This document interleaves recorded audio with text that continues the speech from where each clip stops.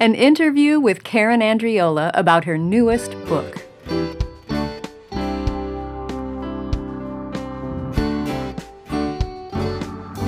Welcome to the Simply Charlotte Mason podcast. I'm Sonia Schaefer.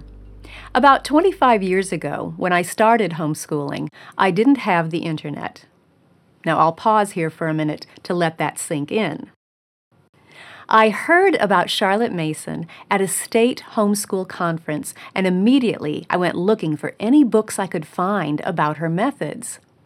One of the first books that I discovered had a purple cover and a colored portrait of Charlotte on the front.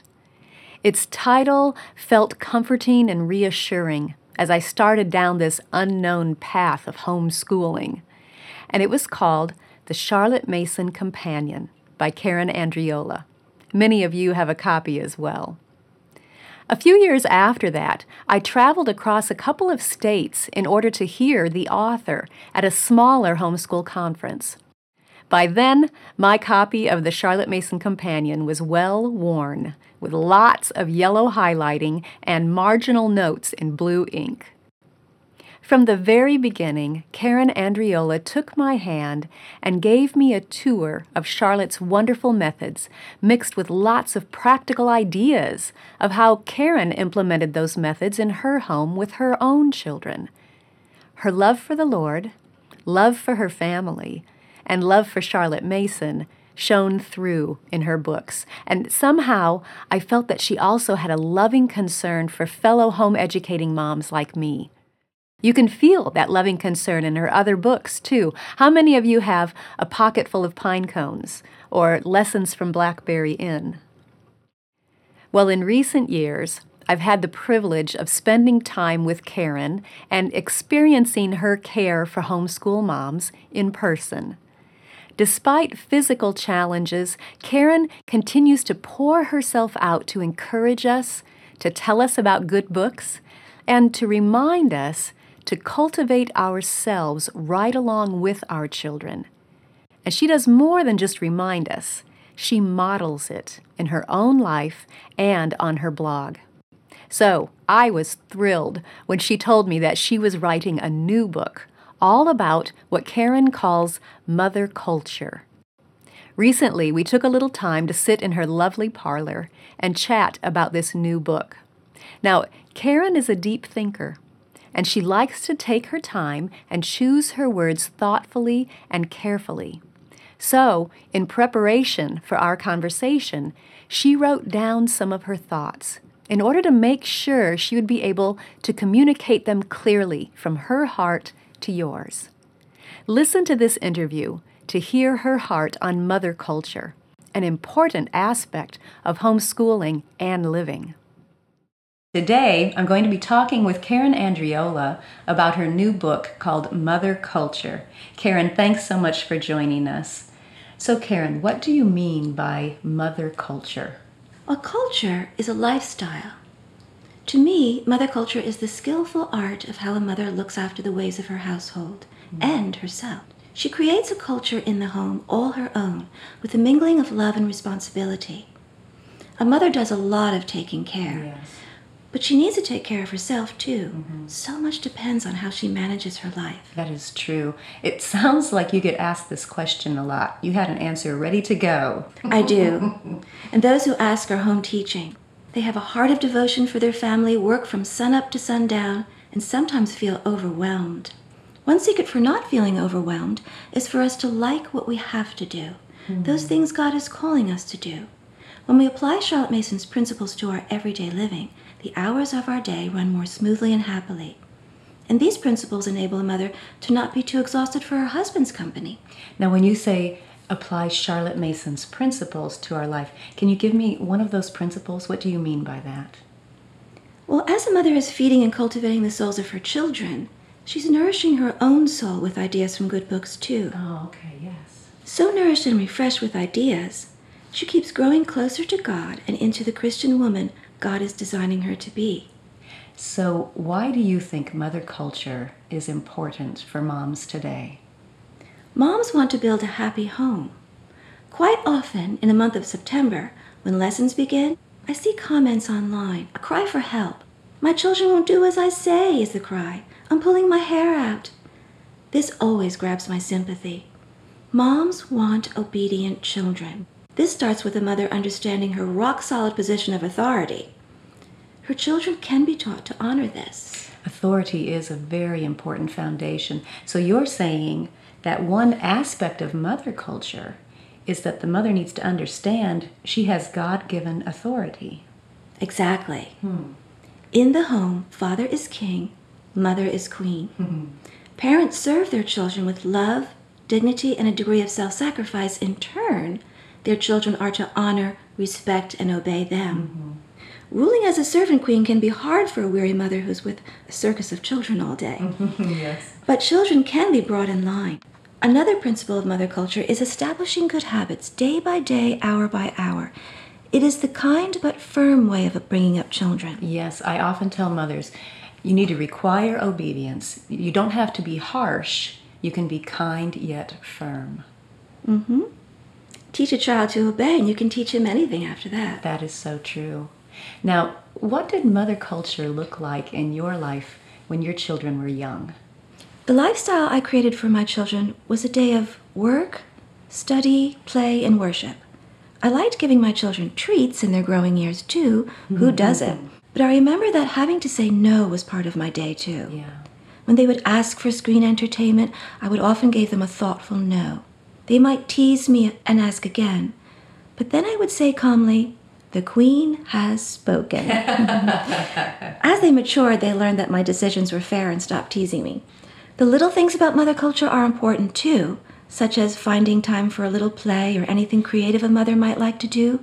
Those things that take 10 or 15 minutes, things within easy reach, are the most doable. Yes, those things that just take 10 or 15 minutes. But so often, it is hard for us to think of what those things might be. Do you have any suggestions? You know, it's wise to clean as you go. Yes. Well, do mother culture as you go. Put it throughout your day. Little 10-minute places. For some mothers, it can be sitting by a window just long enough to finish a glass of iced tea. Yes, those little, as you say, along the way, just taking that little time. Little breathers. Yes. But after my third child was born, I had a sudden urge to learn how to knit mittens. I would relax with a little knitting on a Sunday afternoon. All through my children's growing years, I kept them well supplied with wool mittens of all colors. Watching them dig in the snow wearing mommy's mittens was one of my joys. And now you knit for your grandchildren too, don't you? Yes, I really enjoy that.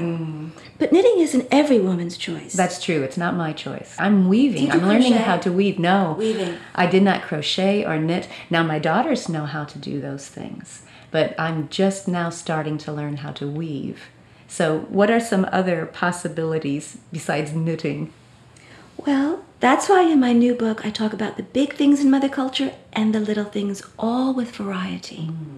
For some mothers, the most refreshing part of their day is to take a solitary walk, to clear their head and to unwind. It could be taking a walk with their husband. You get to talk about things when you're alone, when there's no ears to overhear you. Yes, yes. Other mothers like to garden, photograph flowers, keep a journal, write paper letters, sew curtains, paint furniture, play a musical instrument, or even ride a horse. That's true. The possibilities are endless if we just think about it. Yes. Well, now that your children are grown, do you still do mother culture? And if so, what does it look like? In my Christian life, I followed the old Puritan ethic, work before pleasure. I'm still following that. There is something so satisfying about work done with care and effort. I like that quote that goes like this: duty makes us do things well. Love makes us do them beautifully. Our work is a kind of worship to God, but our creativity and play are a part of our Christian lives too. That's true. I mean, God put creativity inside each of us, so that makes total sense. Researching antique quilts, I came upon a remark made by an American pioneer who lived on the prairie in a sod house. When this mother was asked why she sat sewing patchwork quilts by firelight after a day of much labor, she said, "I make my quilts as fast as I can to keep my children from freezing, and as beautiful as I can to keep my heart from breaking." Oh my. To take part in mother culture is to do things beautifully, to do things that keep your heart from breaking. To feed your children, yes, but to feed yourself and express yourself too. I did a little sewing while my children were young, but it's only now that my children are adults, married, and all these babies are being born, that I've gotten into quilting. Here in Lancaster County, Pennsylvania, I'm surrounded by the most alluring fabric shops. I love fabric. That can be dangerous to have all those shops. One is 5 minutes from my house. Oh no, oh no. But the man of the house never begrudges my growing stash. How nice of him. And I assume you keep it nice and orderly too. Yes, they're in plastic bins. Good, good. Now you also read a lot, I would assume. Yeah. My last homeschool student graduated 10 years ago. One of the things I miss about home teaching is reading aloud. Mm-hmm. So it is even more important now that I keep reading to myself from that pile of books by my bedside. Mm-hmm. Yes. Charlotte Mason got me into a habit of reading widely. Besides my Bible, which I mostly read on Kindle while the sun is rising, I read history, theology, biography, novels, children's books, and poetry. Mm-hmm. I read every day. I collect out-of-print books. Oh, you do too. Still I have doing some that. too, yes. I'm a grandmother book rescuer. Some of the best children's books seem to be those the public library discards. Yes, yes. I like the feeling of preserving these books for future generations. That's so important. And it's so nice to be the grandma with the great library where the kids always want to come see those books. Now, the book that you have written about mother culture is also going to be a treasure and a gem to so many people. Can you give us a taste of what kinds of things are in that book? I worked to make my book as ministering as I could make it. It's taken me years. Yes. The gentle advice I share has its roots in the Bible and the most helpful, inspiring ideas from Charlotte Mason that I've been able to put into practice in my own family. Charlotte Mason's ideas work. Yes, they do. And it will be so reassuring to read someone else's situation and showing how Charlotte Mason's ideas worked in your life is going to reassure so many other people. Can you give us an idea of what situations you might have shared from your own life? Well, for instance, my daughter Sophia is a home teacher now. She has 3 children under 10. We often talk on the telephone long distance. When she's feeling frazzled or overtired, I try to encourage her. The advice I've been giving her has made its way into the book. Oh, good. I guess you could call it grandmotherly advice. Yes.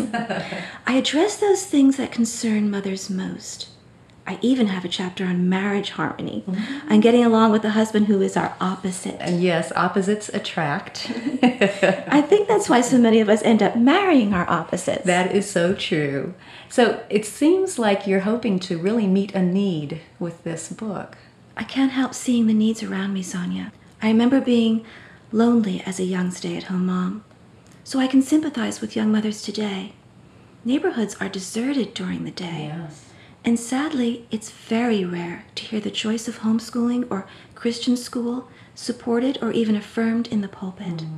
So many home teachers feel like oddballs. Wow. They've told me so. And home teachers who are the first Christians in their family line are starting from scratch with little, if any, help from their extended family or church. Many have no older woman in the Lord to encourage them. Yes, that Titus 2 woman that I remember looking for that woman 23 years ago when I started homeschooling. And they are so rare and hard to find. And the ones that I did find were mostly in books. Yes. That was where to find them. Same for me. Yeah. There was a short period of time in Maine when my children were coming of age where there was an older woman in the Lord in my life.